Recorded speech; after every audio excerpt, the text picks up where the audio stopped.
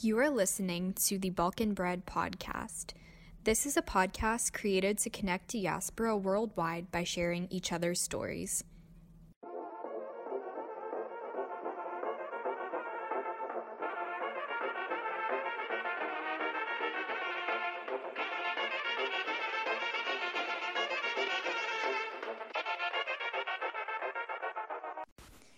Hi guys, and welcome to another episode of the Balkan Bread podcast. My name's Amina, and thank you guys so much for joining us on another episode. I hope everyone's staying well, staying safe in quarantine. It's definitely been quite an interesting time, I will say. And for today's episode, we're going to be talking all about self-care and just how to take care of yourself during this difficult time.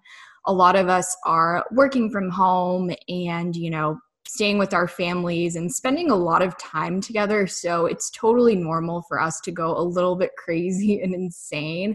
But there are definitely ways that we can manage, our sanity during this time. So I'm super excited. I have one of my friends here on the episode today. She is quite the expert in all things self-care. So she's going to be giving us a ton of advice. She's going to be giving me specific advice as well, which I'm excited for because it's definitely been a challenging time. So let me introduce our guest. So today we have Taya Sefer, and she is the founder of Breathe with Taya. It's a coaching program dedicated to helping people eliminate stress and find balance in their day-to-day lives. You might remember them from our podcast about the Beja Diasporic Conference, as Taya is one of the members of the organizing team. So if you haven't listened to those episodes, definitely go back and check them out. And Taya has been a community organizer for over 10 years and has a passion for social justice and human rights. So welcome to the podcast, Taya. We're excited to have you here. Thank you. I'm excited to be back and to be talking about a very important topic for us and everybody right now. Yes, exactly. So for self-care, I always think about going on Pinterest and seeing things where it talks about, self-care, take a bubble bath, do a face mask. And I think those things are great, and I've definitely done them. But at the same time, I feel like there's other things that you could be doing around, self-care. So could you define it for us and just kind of give us some examples?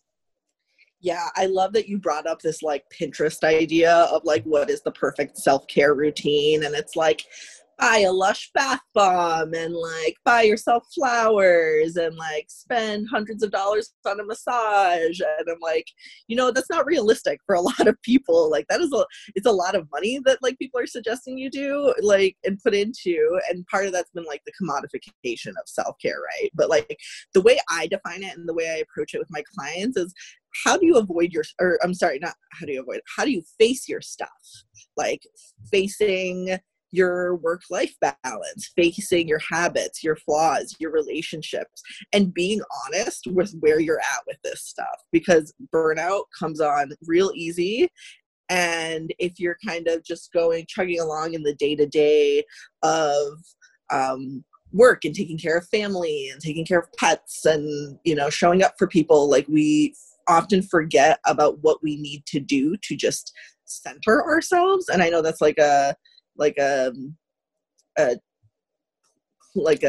clicky word of center ourselves. What does that even mean? But it just means being aware of how much battery you have in your life. What is your day-to-day battery amount, and how do you choose where to spend that?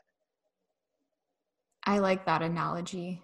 I really do like that, because I've definitely burnt out more times than I could count on both hands. So it's definitely something where, and it's hard if you're doing something that you really love and that you're passionate about, and you want to put the work into it, but it's how do you actually take the time for yourself? Because if you don't recharge and if you don't take a moment to just kind of do nothing, which as challenging as that is for me, then it's going to be so much harder for you to put in your 100% into, future projects and other things that you do. So I think that's Right. very relevant. And we see this like in movies all the time. Like, how stereotypical is it, like the career woman who spent like her entire life just working, and she works 18-hour days, and like now she's like, oh, I realize I've never been in love, and like, no, I can't sustain a relationship. And like, right, that's a conversation around self-care and what it means to find balance in your life so that you can be like a whole person that is functioning, and that you're meeting all of your personal needs. Definitely, definitely. And it's going to be something that's, I guess, a little bit different for everybody. And depending on your routine and your lifestyle and what you do, it's kind of just finding the things that work best for you. So it's almost, I feel like, and you can correct me if I'm wrong, but it's like trial and error, like seeing what's actually going to, calm you down and give you a moment of peace and things like that. So with your, coaching program that you're starting, who do you work with, and just, why are you so, I guess, passionate about this subject in particular? Yeah. So I've been doing coaching around self-care for as long as I've been a community organizer, so over 10 years. And I used to have this program specifically tailored to community organizers because the life is very demanding, much like entrepreneurial life. Like, it is like, you do not get to turn off. Like, you're on late night calls, you're getting up early, you're constantly needing to be creative. You're constantly giving a lot of yourself to other people and holding space for other people and supporting them.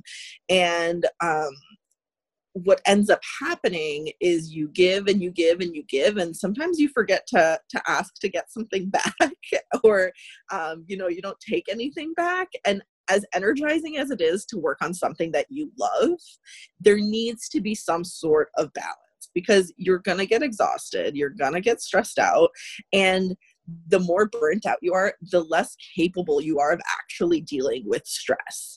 So self-care is like the difference between, facing a huge stressor, like saying a new competitor comes out, or like a law gets passed, or, someone in your family gets sick. And like, it's normal to feel stressed out about those things. But the difference is between being able to deal with it in a healthy way where it doesn't spiral you into you getting sick. And I know that I've done that 100 times, like where I get so stressed out and then I get like a cold. I actually managed to re-trigger, I had mono when I was like 14, and then as like a 25-year-old managed to re-trigger my mono because I was so stressed out all the time and like so worried. And it was because I wasn't taking enough time to really set up boundaries and like really hold myself accountable to this stuff. And I think a good plan for self-care helps you like handle life just a little bit better. So like, if you got a dent in your car, it's not the end of the world, but like sometimes it might feel like that if it's like already the the straw that broke the camel's back kind of thing. So the people I work with overwhelmingly are people in their like 20s and 30s, and they are tired, they're exhausted. They don't know how to keep doing this anymore. They're picking fights with people in their family or their kids. They're not doing well at work, like a combination or all of these things where they're just on the fringe of like any sort of being able to live.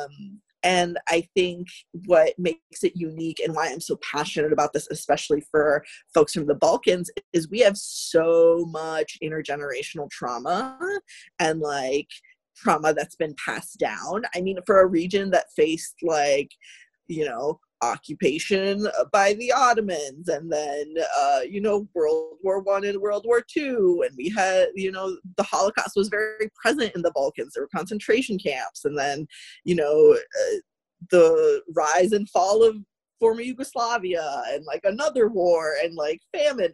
Like we have so much stuff that has happened historically to our families, And that trauma gets embedded actually in your genetic code because your body learns how to survive under that level of stress. So it adjusts your hormone levels. And so then that's how that gets passed down to your kids. So your kids are more easily triggered, and also are more able to survive, or are more like resilient.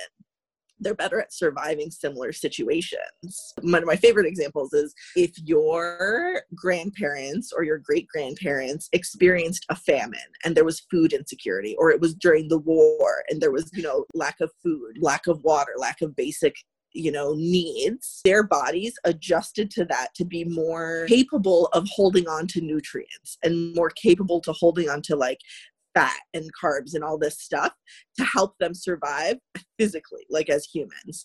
And because their bodies learned that, then when they had kids and their kids had kids, that gets passed down. So this conversation around like obesity in the Balkans or obesity in places, it's like part of that is trauma, that like your body is just much better at holding on to fat for when in case something else happens, in case there's another period of instability.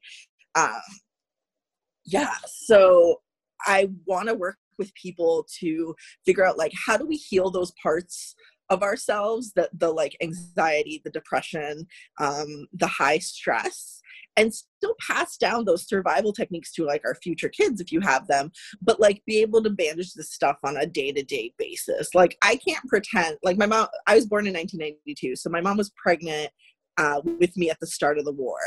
I cannot pretend that the stress that she felt while she was pregnant doesn't impact me today. Like that is something that I face like on a regular basis with like anxiety and mental health issues.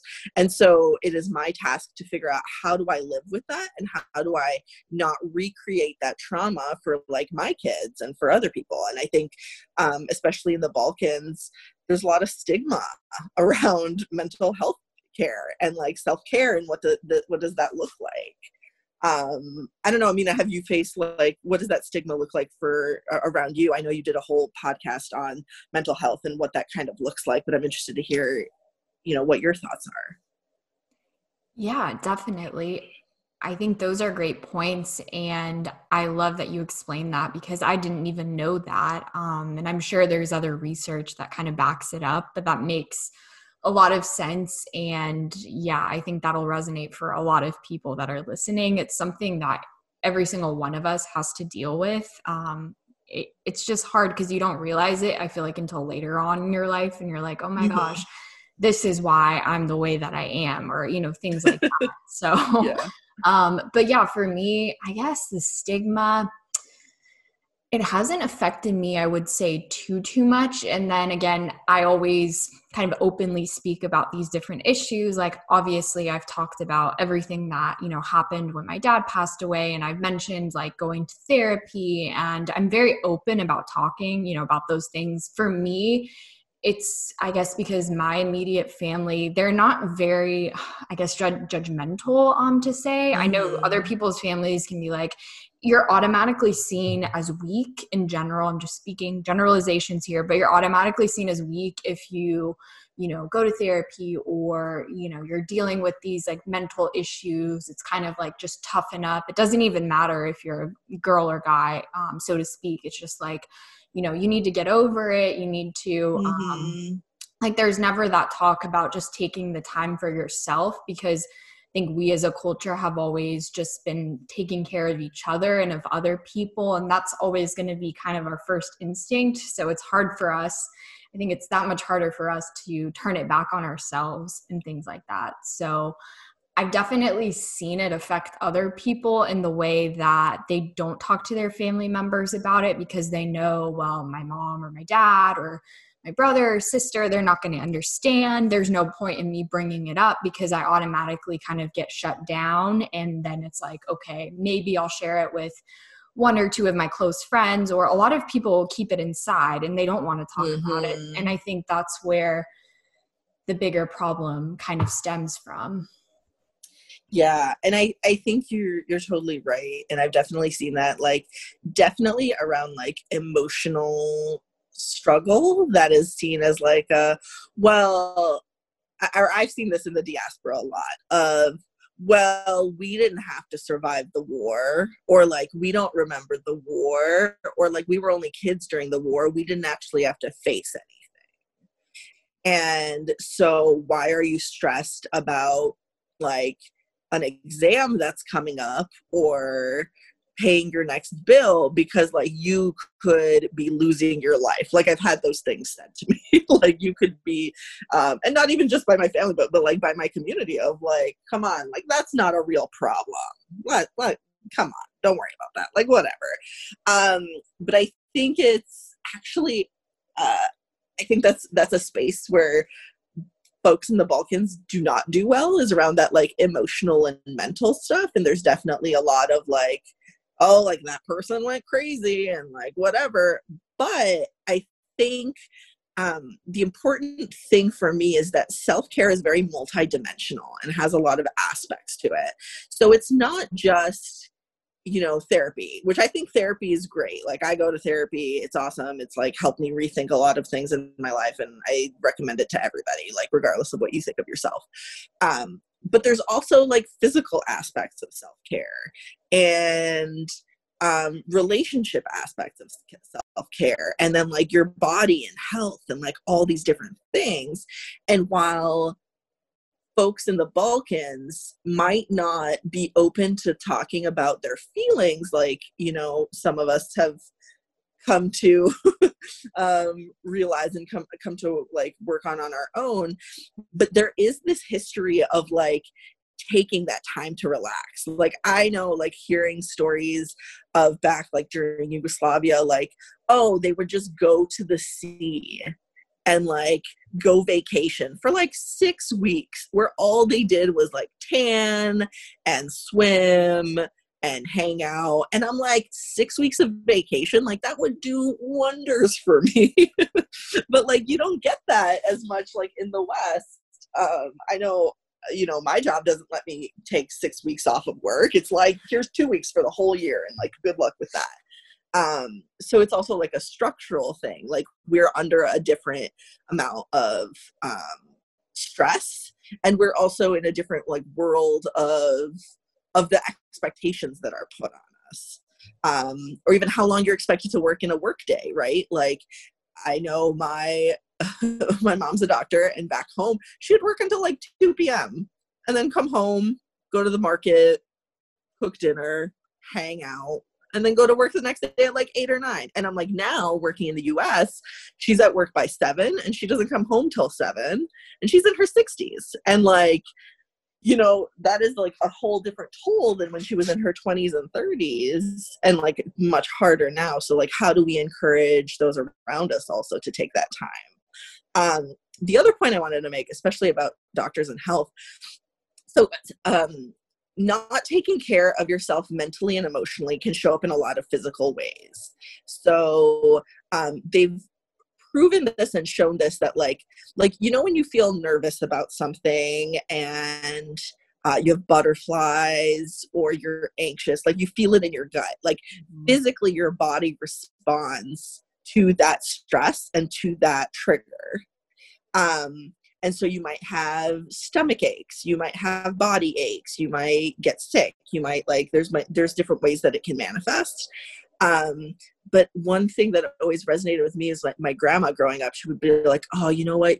Like we should, like, I need to go to the banya. Like I need to go to the hot springs.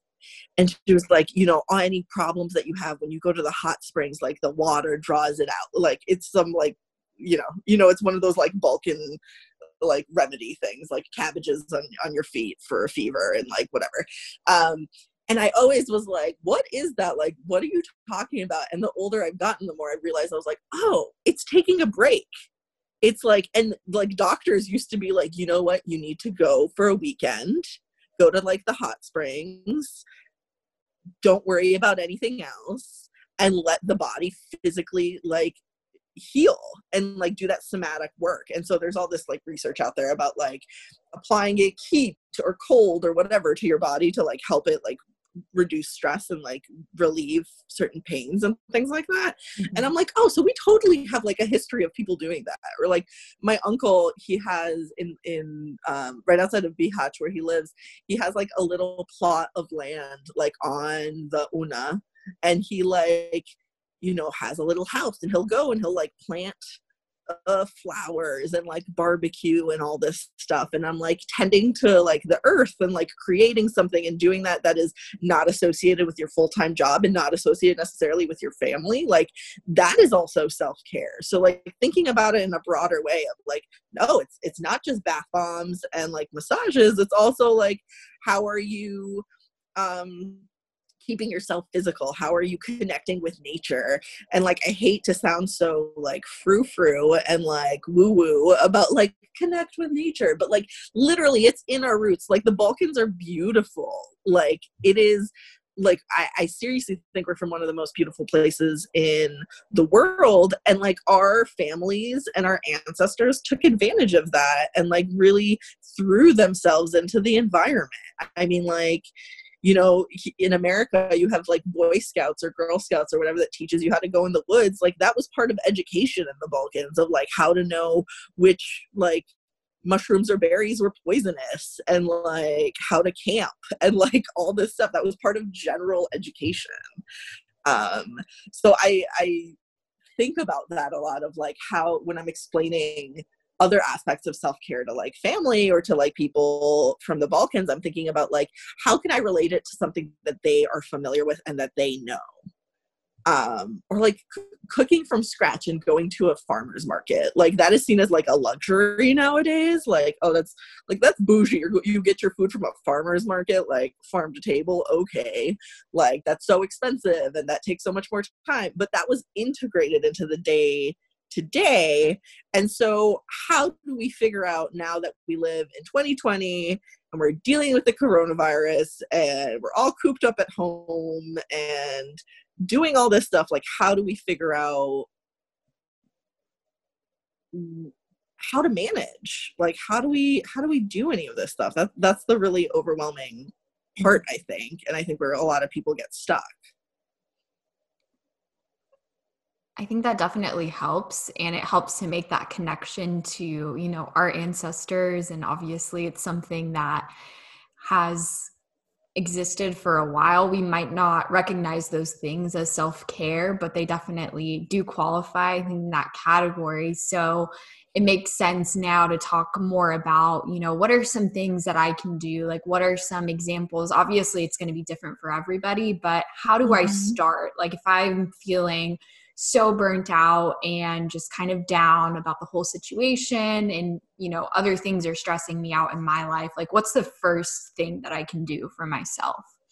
Yeah. Well, ideally, I would say prevention is the best key. But, you know, a lot of us aren't taught these tools. So we often don't think about self-care until we are burnt out. I think the first step is recognizing burnout. So, are you more tired? Are you more crabby? Have you kind of lost your passion and your will for things in life? Like, that sounds really dramatic, but like I love, what's something that I love? Like, I love helping organize the Big Diasporic Conference. That is so much fun for me. And I know when I'm like, oh, I have another call, like when I get into that mentality that I'm like, uh-oh, like something is going on where I'm not like nurturing myself and taking care of myself, because like something that used to give me passion is now something that feels like a chore. And a lot of people I talk to feel like self-care is a chore. It's just another thing on your to-do list and it's exhausting. And like, who has the time? And I just don't feel like doing it. Like that is like the thing. So like when you are in that moment, it's recognizing that you are there and taking a moment to think about what of the different aspects of self-care. So of the physical, the emotional, the mental, the spiritual, the like sexual and sensual, like what is missing? Like what have you been neglecting? And often I think, especially in America and in like a capitalist state, it's because we're working so much and like we're using our brains and doing all this stuff. But it could also be like family stress or like being worried about someone who's sick and things like that. And so I think the couple of things that I would definitely suggest is like think about where you can institute boundaries that you didn't have them before. So if every single time you talk to one of your friends, you leave the conversation feeling really down, I'm not saying abandon that friendship. That's a decision for you to make, but like think about how you can approach that and be like, you know what, we're only going to talk for 10 minutes. And after those 10 minutes, I'm going to spend 10 minutes taking a walk or something, or like, I'm going to do something like that. Or if you're like burnt out from work and you spend your entire day like chomping away doing stuff, you're working like into the evening, you're not getting enough sleep, how can you approach that conversation with your employer and be like, you know what, this is not sustainable, and if you keep wanting me to produce this great level of work, like these are 3 things I need. I need an uninterrupted lunch. I need an hour where you do not text me, call me, expect a response from me. I can only work past, 6 p.m. 2 days a week. So you pick when that happens. And like putting it in that framework. And that's super scary for young people because like we've been taught we're so replaceable in the market and like in the job market. And we're taught that this is like not normal and like you should just give all of yourself. But like ultimately to jobs, we're replaceable for the most part. Like, so why would you sacrifice your health and your well-being for a place that could like fill your spot in like 2 weeks if you left and when you eventually do quit, because like no one can work under that stuff sustainably while like also being like a healthy human being. Like I just don't think that works. Does that resonate with you? Like how have things been with working from home and with COVID and everything going on? It definitely does. Just what you said now about, having those boundaries and establishing them is really important. And it is scary, especially if you're in your 20s, you're younger. People tend to think that they can take advantage of you more and that, it's easier to just kind of give you all this stuff to do, and you're just kind of sitting there like, oh my gosh, I feel like I'm not doing the best job that I could because I'm feeling, burnt out, or I'm not taking care of myself. And so it's really just taking a step back and thinking of, for me, I always think, is there something that I could change like in my routine to make it a little bit, I don't know, better for me when I approach the work day? So even if that means, like taking little breaks or setting like a timer, like you suggested, having the uninterrupted time is important. And then what I used to do is like make myself available almost whenever. And, that's obviously not a good thing to do. You have to set those boundaries. And like you said, if you can't talk to a certain friend on the phone every day, that's okay. Like make it clear to them.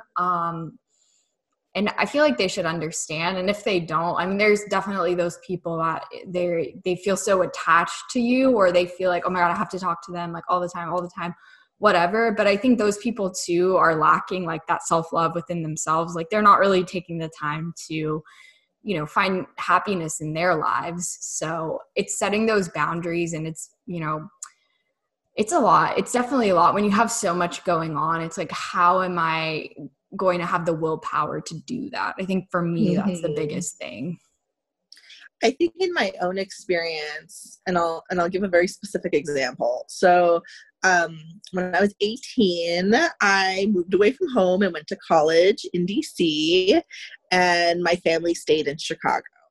And I very quickly saw not all families are as close as my family, as in like I would talk to every single member of my family every single day.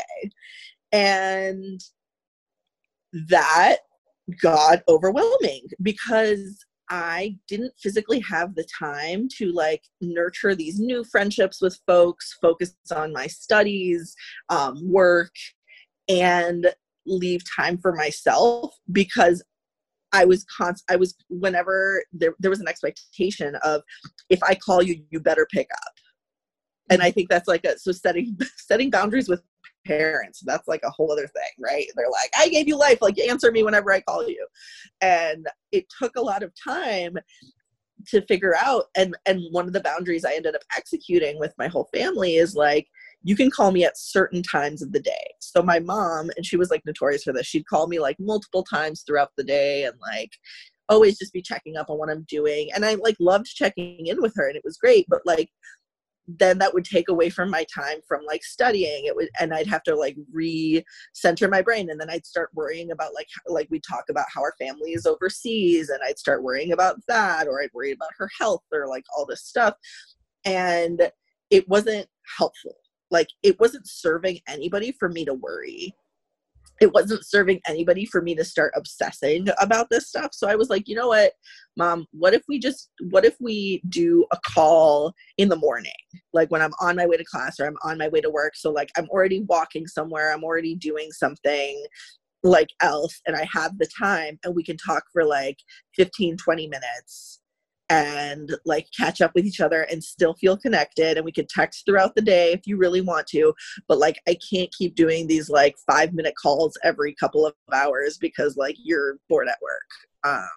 That's an example. My mom's never bored at work, but it was really hard to figure out. And it took a lot of time, and it took a lot of time for me in therapy to be like, how can I, there's guilt there of like, everything my parents have ever done for me, anytime I've ever called them, they've answered. So like I should be available to them whenever they want. And it was a combination of therapy and then also my dad's wisdom being like, you have to decide what your life looks like. Like you have that power now. Like, we have told you what to do for the first 18 years of your life, and we'll still keep telling you what to do because like they're parents. But you have to decide how to structure your life and what's acceptable and what's not. And it seems so basic, but like when somebody gives you the permission to do that, it's revolutionary. And that's what a lot of like working with my clients is like, is just giving them the permission to be like, you don't have to do that. Like, you don't have to answer your friend's call at 2 a.m. because like, like if they're having issues and they need help, you can support them, but you don't have to upend your entire life for other people. And if you need some like altruistic reason, you're not going to be able to be your best self for that person when they need you if you are constantly under the pressure of all this stuff and like haven't slept, haven't eaten, haven't exercised, haven't done this stuff. Like, if you aren't doing those things, then you aren't able to give your best self. And like in an ideal world, like, we all feel like we can prioritize ourselves, and like our value isn't based on like what we give other people, and our value isn't based on how much money we make, and like all this stuff. Like in an ideal world, right, we've all come to this like higher plane of understanding and find value in ourselves and love ourselves, and like we'll just prioritize ourselves. But not everyone is there, and like most of us aren't there, and especially the people I work with, like they want to serve others, they want to help others. So like think of it that way. Like, what are you doing for, like, are you really giving your best advice? Like, oh my God, how many times I've like been on the phone with a friend and they're complaining about something, and I feel my like blood pressure rising, not to use like a dad phrase, but like like my blood pressure rising, because I'm just like, can't you see it's just as simple as XYZ, and you need to do this, this, this. And like, that's not what my friend needs. My friend needs someone to listen to them and to like hear them out and to hold space for them. If they wanted like 3 steps to solve your problems, like they could probably figure that out, or they would ask for that. But like 9 times out of 10, they're just like, I feel alone, and they're looking for connection. Does that make sense? It does. No, it really does. And I think I saw this thing. I was trying to find it on my phone. Someone had posted it yesterday. I saved it, but I thought this is relevant to what we're talking about now. So it's a tweet and it says, I have a friend who always asks me before venting or sharing concerns if I have the mental space for it right now. And I gotta Mm-hmm. say, that willingness to accept boundaries and not demand someone to dedicate emotional energy they may not have right now, that's the healthiest thing ever. So I think that's exactly what Mm-hmm. you're saying. Because, and it sucks because you want to be there for your friend or your family member, or whoever it might be, your significant other. But at the end of the day, if you're already, going through a bunch of stuff, and if you feel like, that's the thing too. It's hard because if they're complaining about something and you have all these other things going on in your life and you feel like your problems are, a lot worse or whatever, they're bigger, and whatever your friend is complaining about, you're just kind of sitting there like, oh my gosh, this literally doesn't matter. Or this, which isn't to say that like it's not, I guess, It important. matters to them. It matters Yeah, to them. exactly. Totally. Exactly. No, that's the thing too. So you just kind of have to be, there for them. But if you are not, I guess, 100% like mentally there yourself, then it's like, how can you be there for somebody else? And that's the same thing. It goes for any relationship. Like they always say, the cliche thing is like, well, you have to be willing to give that love to yourself first, because how are you going to give that to somebody else? Right. And the, the phrase or the training of like, oh, if you're on a plane, like you put your air mask on first, or your oxygen mask on first before helping somebody else, because if you don't get yourself right, like you can't really do anything for anybody else. Which I think is important and is really hard. I think um it's also a gendered thing where like women are definitely expected to give more of that emotional support, um and give more of that, but like most of us aren't trained therapists, or like we aren't trained in this stuff, and we have to kind of figure out how to navigate it. Yeah. And so the other thing I wanted to bring up is like, you really need to work on your mindset around like what you think you deserve and what is or isn't. Like people come to me and they say, oh, but self-care is selfish. Like it is selfish for me to ignore or not respond to an emergency that someone else is having. And I want to challenge that and say, like, I don't care if you think it's selfish, like you will literally put yourself in a grave if you do not take care of yourself and do not have appropriate boundaries and manage stress. Like you will get sick, you will lose relationships, you will lose yourself.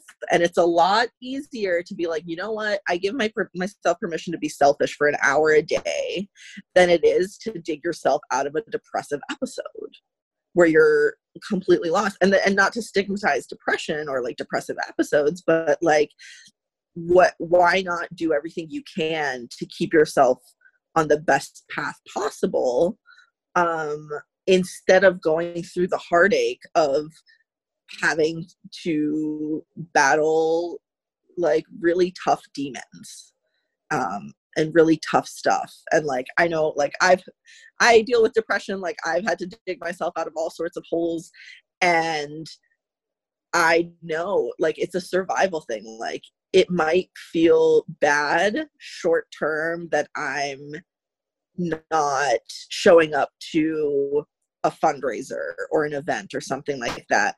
But long term, I know that if I let myself spiral and don't take care of myself, I'm going to be out for a lot longer than this one event. I'm gonna be taking a lot more from my community than if I just do this one time.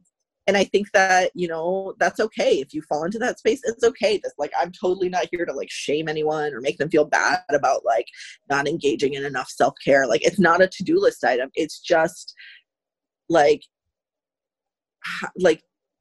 the basic tenet of like, you know, making sure you like give yourself time to shower in the morning or at night or whatever, or like giving yourself that time. And I think the other aspect of it is also facing your like demons when it comes to responsibility, right? So if you are doing great at work, great at friendships, but your house life is a mess, like you need to really think about that. Because like how, like I know if I showed you around my room right now, there's like laundry everywhere, it needs to be folded and all this stuff, and I just like haven't prioritized that. But then every time I look at it, I have the mental thought process of like, you suck. Like you get that in your head, you're like, oh, you suck, why can't you manage this? And it's because I haven't been like prioritizing things in a good enough way. I've been prioritizing you know, helping my family above helping myself, which sometimes is okay, but like in the long term, can I live in like a you know, a pile of laundry where I don't know what's clean and what's dirty, and I don't know like what to wear outside? I mean, right now nobody's going outside because of like COVID, but like so it's really easy to be like, I'm just gonna wear leggings and a t-shirt until the foreseeable future. But I know it doesn't make me feel good. Like it doesn't make me feel good to roll out of bed and just put on the same thing every single day.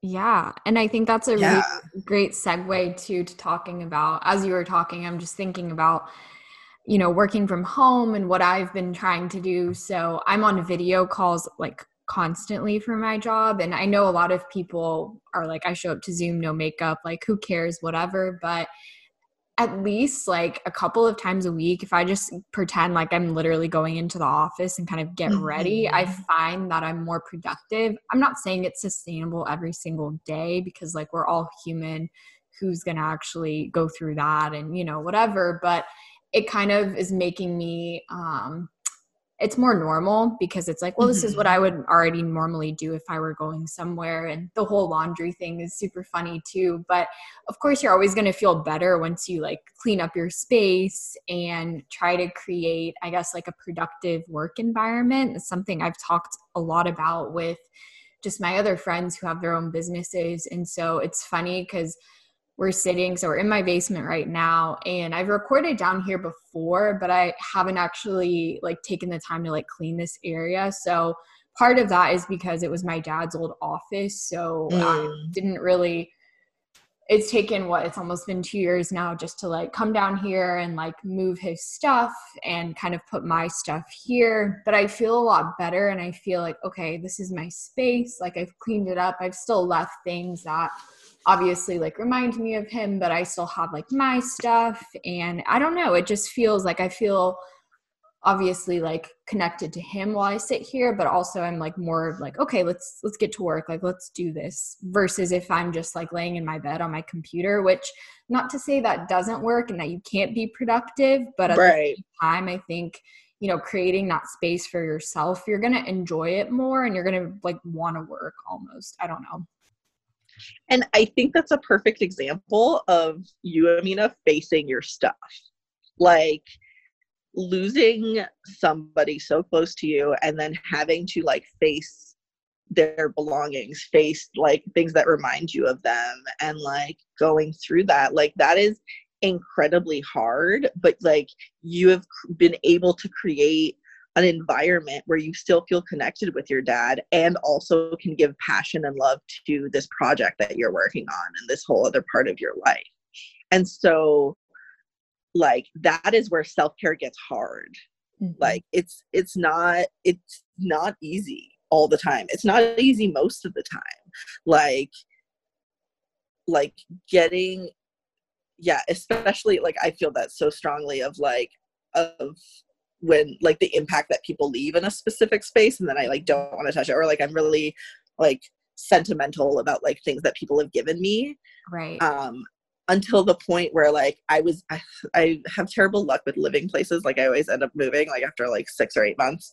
So like I got tired of moving all of this stuff that like I was like, okay, a card that somebody gave me when I was in the 4th grade from like a teacher whose name I don't remember. Like, maybe not the most important thing to hold on to. Like, maybe like that is causing me more pain now to have to ship this stuff around and like pay for movers and do all this stuff than just like taking that moment, appreciating it, maybe taking a picture of it so I can like hold on to it. But like, you gotta let go some of that stuff. And that's my own like from the war and everything that happened to my family. Like, I don't have a ton of baby pictures. I don't have a ton of like family photos. So then I hold on to things because I'm like, this is all I have. And so like getting out of that space of like scarcity and like, you know, and it for me, it symbolized a fear of like another war is going to break out, which I think a lot of people struggle with. And I know how many people have been like triggered with like the stay-at-home orders and like seeing empty food shelves and things like that. So like when it comes to our community, like everyone's in a very sensitive spot. And so it's like, how do we face that and be tender with it, but also like face it and get something done? Like we have to do that. And the other tip I would have, especially for entrepreneurs, is like, if you're really used to like being in charge of things and doing things and like executing and doing whatever, my favorite self-care tip is go do something where someone else tells you what to do and you don't have to think. So like volunteering is a great thing. Like I used to like volunteer at a food pantry where like someone would be like, you sit here, you put this thing into this thing, and that's your job. And like it helps because it like feels like you're serving your community and you don't have to think anymore about it. Like you don't have to worry about what's the critical best next step and like whatever, like all that mind stuff. Like you just like do it. And I think that's like definitely not reflected in our like Pinterest world of self-care.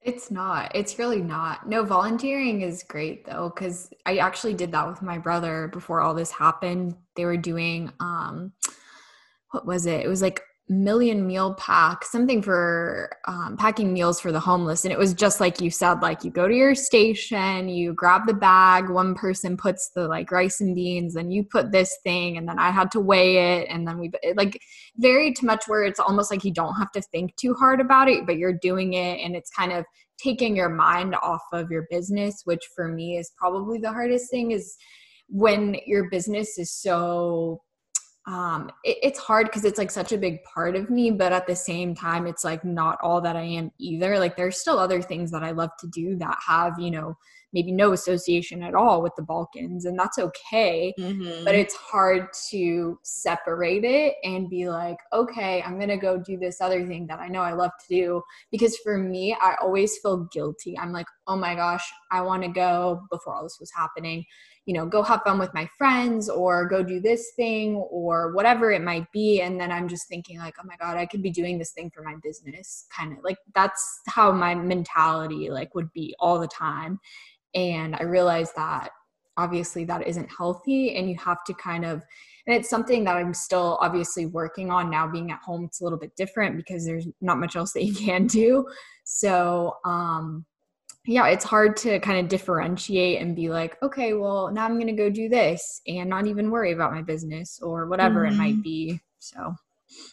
Yeah. And that reminds me, another thing I was going to say, especially about like everyone being stuck at home right now and what that looks like. If you can, creating separate spaces from like where you spend your leisure time and where you do your work, I think is really helpful. And everyone's like screen time has gone up and stuff like that. So spending time where you're like, you know what, I'm not going to be scrolling endlessly through social media or checking my email or doing whatever. Or watch TV. Like God knows I've been like down, like I know when Netflix puts up something new, that's how familiar I am with Netflix at this point. And it's like driving me a little insane. So like how can I can I go draw? Can I go paint? Like, I know like those like coloring books are now like super popular. They have been for a couple years, like doing those kinds of things. But it's figuring out like where you're lacking, right? And how you can fill up that gap. Or if I am too lazy to read a book, for example, but I want new knowledge, I will go watch a bunch of TED Talks.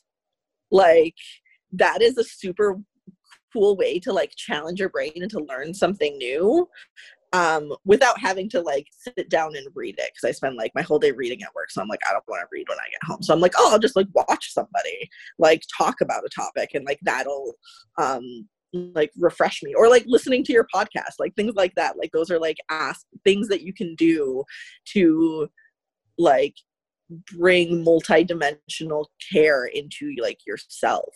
Mm-hmm. Exactly. I love that. Like there's so many different things, and I know reading is another thing. I know you said I don't want to read, whatever, but for me, I have it depends. Like obviously if that's like your job, and you know, or if you're like a copywriter, or I'm just like throwing out things out there where you're constantly reading stuff, maybe you don't want to do it. But it's kind of nice. Like I have a Kindle. I've had it for like 4 or 5 years now, and just going through, and just even if it's getting up early instead of checking my phone, like going and just like reading a chapter in a book is nice, because you don't need to be on your phone 24/7. It's just, it literally is like so draining, and you don't even realize it. Like you really don't realize it until you take the time to like just leave your phone somewhere and go do something else, even if it's just for an hour, and then come back to it. Like that's fine, and I think that's completely healthy. So yeah. Have you I know I've been doing these, but I'm wondering, have you been doing like the Zoom happy hours and like stuff like that with friends? yes. Like, are you familiar with it? Yeah. Yes, those are fun. We did one. It was my friend Sarah Beth's birthday. Was it last week? The week before last week, we did one. So that was fun. I hadn't talked to, gosh, it was my college, I say like my college friends, like I graduated like 5 years ago or something, even though it was like 2 years ago. But yeah, well, it was literally, I couldn't remember the last time where we were all like every single one of us there. Like, you know, just even if we weren't really saying much, it was just kind of, we're just enjoying each other's company, whatever. So those have been super fun, and just I've been FaceTiming more people and talking to people that I haven't talked to in a while, which is kind of nice, just to like catch up with everybody and like reminisce on, you know, old times and things like that. Yeah. And that totally makes sense, because we are, as humans, we're wired for connection. Like we want to feel like we're part of a community, and like to be seen and to see people. And with not being able to like go out or grab coffee with a friend and do all this stuff, like that's kind of missing. And like, I don't think like FaceTime or Zoom is like an adequate replacement for like physical like interactions in any way, shape, or form. Like I can Zoom, like be on Zoom all day with people, and like I still want a hug at the end of the day. Like that's different. And so I actually found that with myself. I'm such an extrovert. I'm like, even like I've been doing consulting for the past couple of months, and even when I've been working from home, like I work from a coffee shop. Like I love being around people. And so I tried to replace that with like being on Zoom calls and FaceTiming people. And then I got burnt out of Zoom, and I was like, oh my God, we're going to be doing this for a while. I was like 2 weeks in, and I was like, I can't do it anymore. I can't do another call. Like I physically cannot. And so like that required me checking in with myself and figuring out, okay, so what are my points of connection and what are points of disconnection? Like you said, like when can I put down my phone and like take a break? And then how can I find meaningful connection in the midst of all of that? And like, what does that look like? And I think that's a big thing of, especially like working from home and dealing with like COVID and everything, is like that connection disconnection, like finding that balance. And that balance is different for everybody. Like I know I was talking to one of my friends, and she was like, I am home all the time, and my husband is home all the time, and I am like losing it because like we're spending, like I'm an So much introvert and time. like I love him, but like I don't want to see him all the time. And so she's like, so like the weather's getting nicer, I have like amplified all my gardening, like anything, because like he doesn't like gardening, so like this is something that is just mine, and I can like, you know, play in dirt and like plant flowers and like water things and whatever, and that is enough for me to get my own space and clear my own head.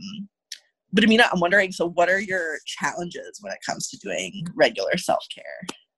I think really it's just like that guilt thing I said earlier, and thinking, you know, I could just, oh, if I just do this one more thing, you know, it's going to help my business ultimately.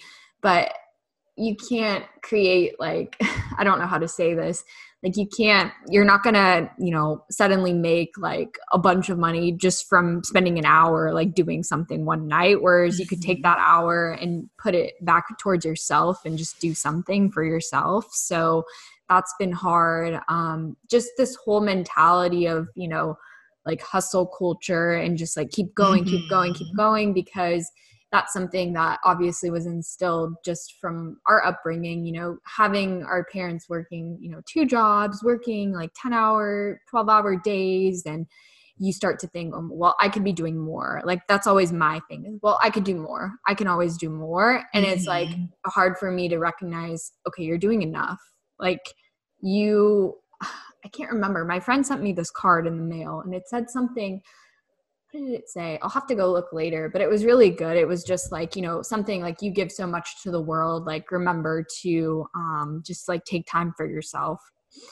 So yeah, that's for me. I'm always thinking I could do more. How can I help more people? How can I reach someone? How can I do one extra thing that gets me closer to, you know, my goals? Like that's honestly probably the hardest thing for me.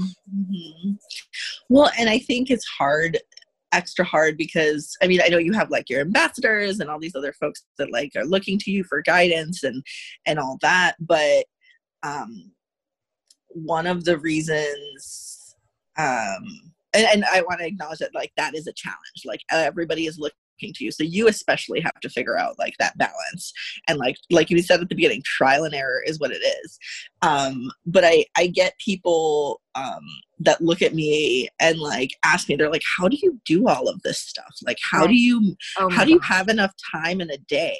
Yes. And like the secret is, especially when it comes to organizing the diaspora conference, the secret is there are multiple of us, so we can each take a step back when we need to.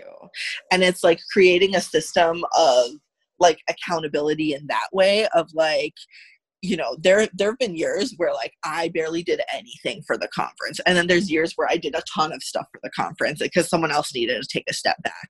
And it's finding that, I keep saying finding that balance, but like it's figuring out when you can pump the brakes and like take a second, and also accept like, I feel like there's like a numbers game of like, okay, well, we need to bring in this much like revenue to cover our costs, and we need to reach this many people. And it's great to have aspirational goals, but like, what is quantity versus quality look like? And like, what does like, how do you remind yourself that what you're doing is meaningful and that like you are impacting people, and you know, you're already doing amazing, and like you don't have to be at this same like ridiculous level of productivity all the time. Like people will still like appreciate everything you've done. I know for me, I get real obsessive about like likes on posts, and then I have to remind myself that I'm like it is not, I'm not doing this to get likes on posts. I'm doing this to get people to like check in with themselves and to like to take a breath and like be okay. Yes, yes, definitely. Very well said. Very well Yeah. said. It's definitely a lot, and sometimes I forget about like things that I have done, or not so much the big stuff, but just like little things. I'm like, oh yeah, I helped that person, or, oh, I did that cool thing. And I'm like, wow, you know, it's really cool that I did that, you know, and it's like taking a minute to just kind of soak all of that in. And ultimately I found that motivates me a lot. Like if I'm going back through, so I journal a lot. So I have journals from, when did I first start? Like 2016 is when I really was like, okay, I'm going to journal. I'd started traveling. That was like a big part of my life.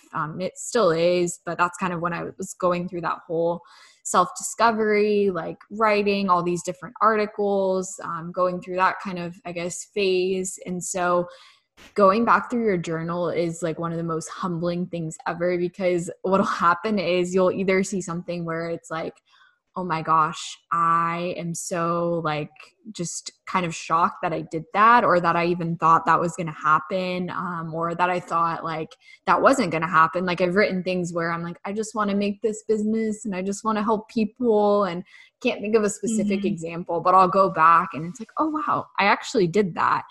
Or you'll find stuff that you were worried about and you're like, why was I worried about that? Like literally that didn't even matter. Or I can't even remember what I was writing about. Sometimes I'm like, why was I like ferociously writing about, I don't even know, like some random guy or like something in my class that was like stressing me out. And I'm like, I literally don't even remember what I was talking about half the time. But in that moment, it helped me. So yeah, so one thing that I'm going to challenge you to do is, and I'm challenging you, and I'm also challenging myself because I don't do this enough, is like keep a testimonials notebook.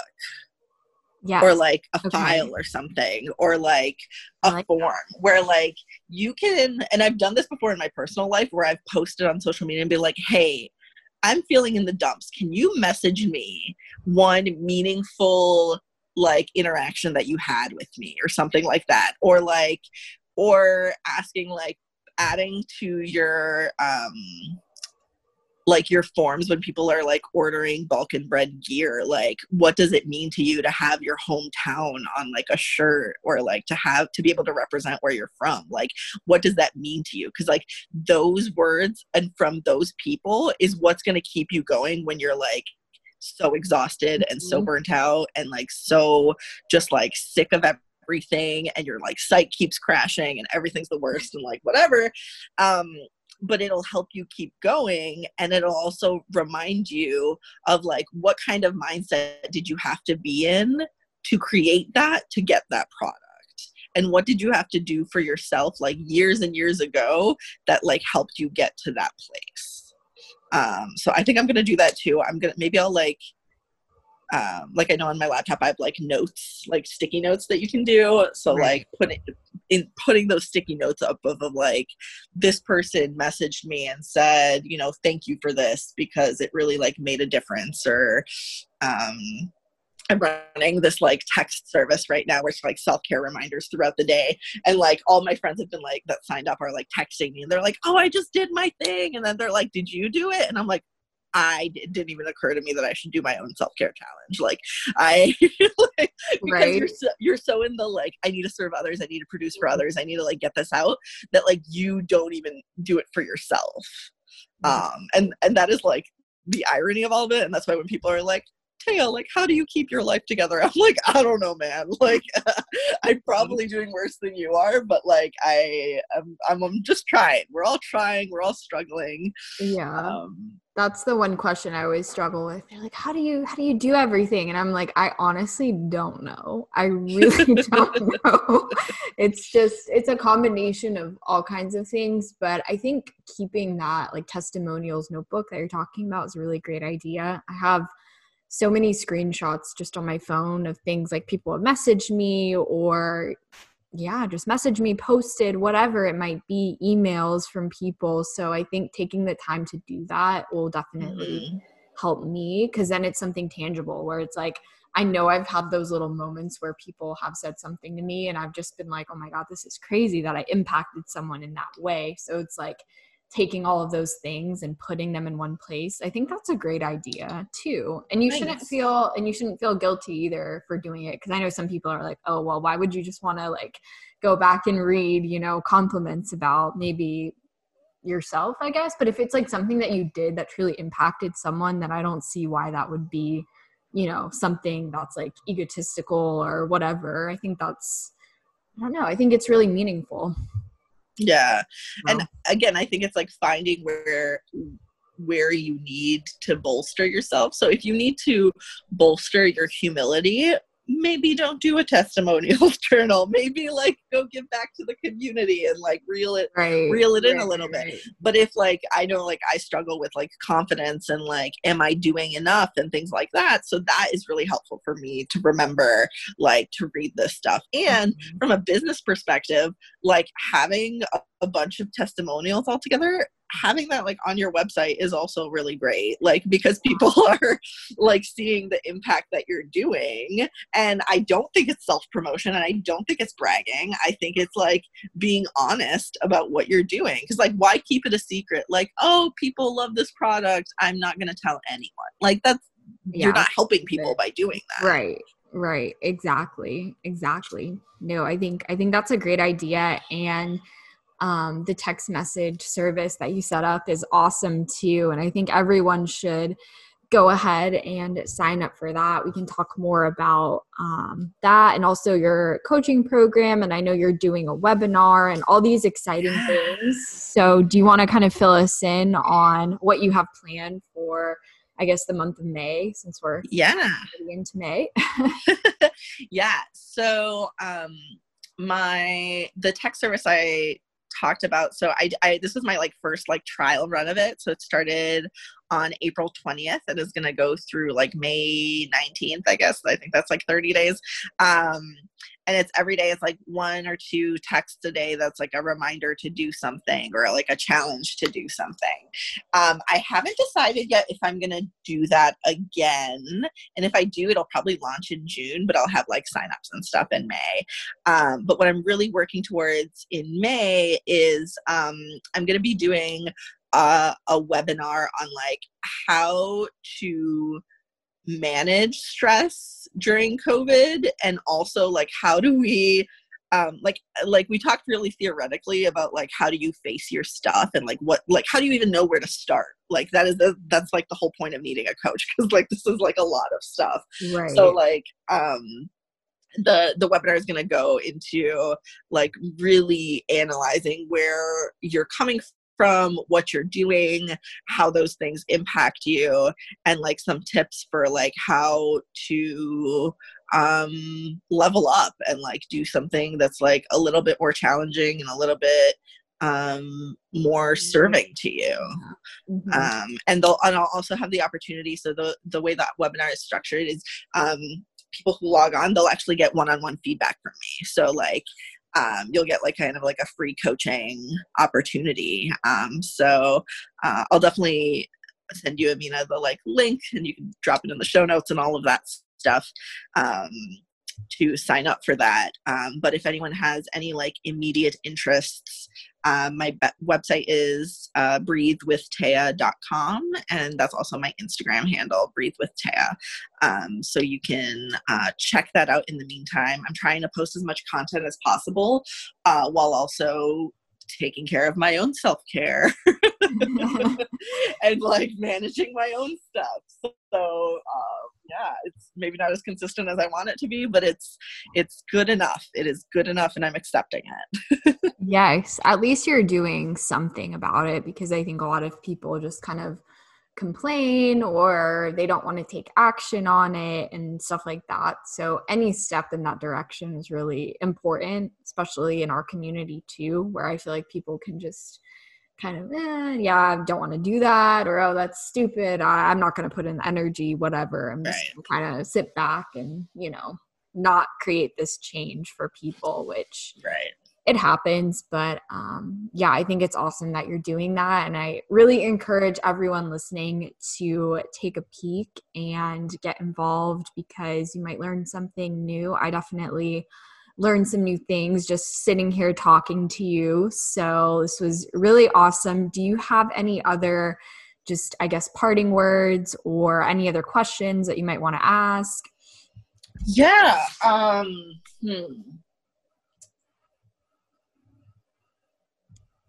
And it's okay My, if you don't, but I just yeah, like to no, leave I it up. do. I do. I'm trying to sound as articulate as possible. I just want to remind everybody that like you're doing the best that you can. And like we are living, and I hate to be, a broken record about this, but we're living in an unprecedented time. And especially if you're in, like under the age of 40, this is like, we've been through a lot of stuff as like a generation. Like millennials have been through a lot. Mm-hmm. And I think a lot of us have been trained to live in a state of fear. And so you're doing the best you can, and things are very uncertain, and it's gonna be okay somehow. I don't know how, I'm not promising everything, but it's gonna work itself out. Something's gonna, we're gonna get out on the other end of this. We don't know what it's gonna look like, but like dealing with that uncertainty, just know, like, focus on what you can do. Like, we can't change the spread of a virus. We can't necessarily make our government get its stuff together. We can't, do all that. We can't do a lot of things, but what we can do is impact those around us. We can impact ourselves. And of course, I'm an organizer, so like call your elected officials and tell them what you want and what you need, because they need to hear from you. Happy to also provide easy ways to do that for folks who feel scared about that. But I'm a passionate advocate of using your voice and trying to affect change around you. That's awesome. I love that. And I think we brought up some really good points on this episode. So thank you guys for listening. If you listened this far, we highly appreciate it. And we're happy that we just got to hang out and have this very, I guess, honest conversation about, obviously talking about something that's my favorite thing, is to talk about things that people don't want to talk about in our communities. So definitely excited to hear what you guys think of this episode. So if you're listening right now, I highly encourage you to just take a screenshot. If you're listening on Spotify, Apple Podcasts, whatever it might be, post it to your Instagram. Make sure you tag us and just let us know what you thought of this episode. So it's just at Balkan Bread on Instagram. And if you guys are interested in being featured in an upcoming episode, or you would like to nominate someone, definitely send us an email. It's just hello@balkanbread.com. And I think those are all of the parting words that I have. So thank you guys again for listening, and we'll talk to you on our next episode. Bye, guys.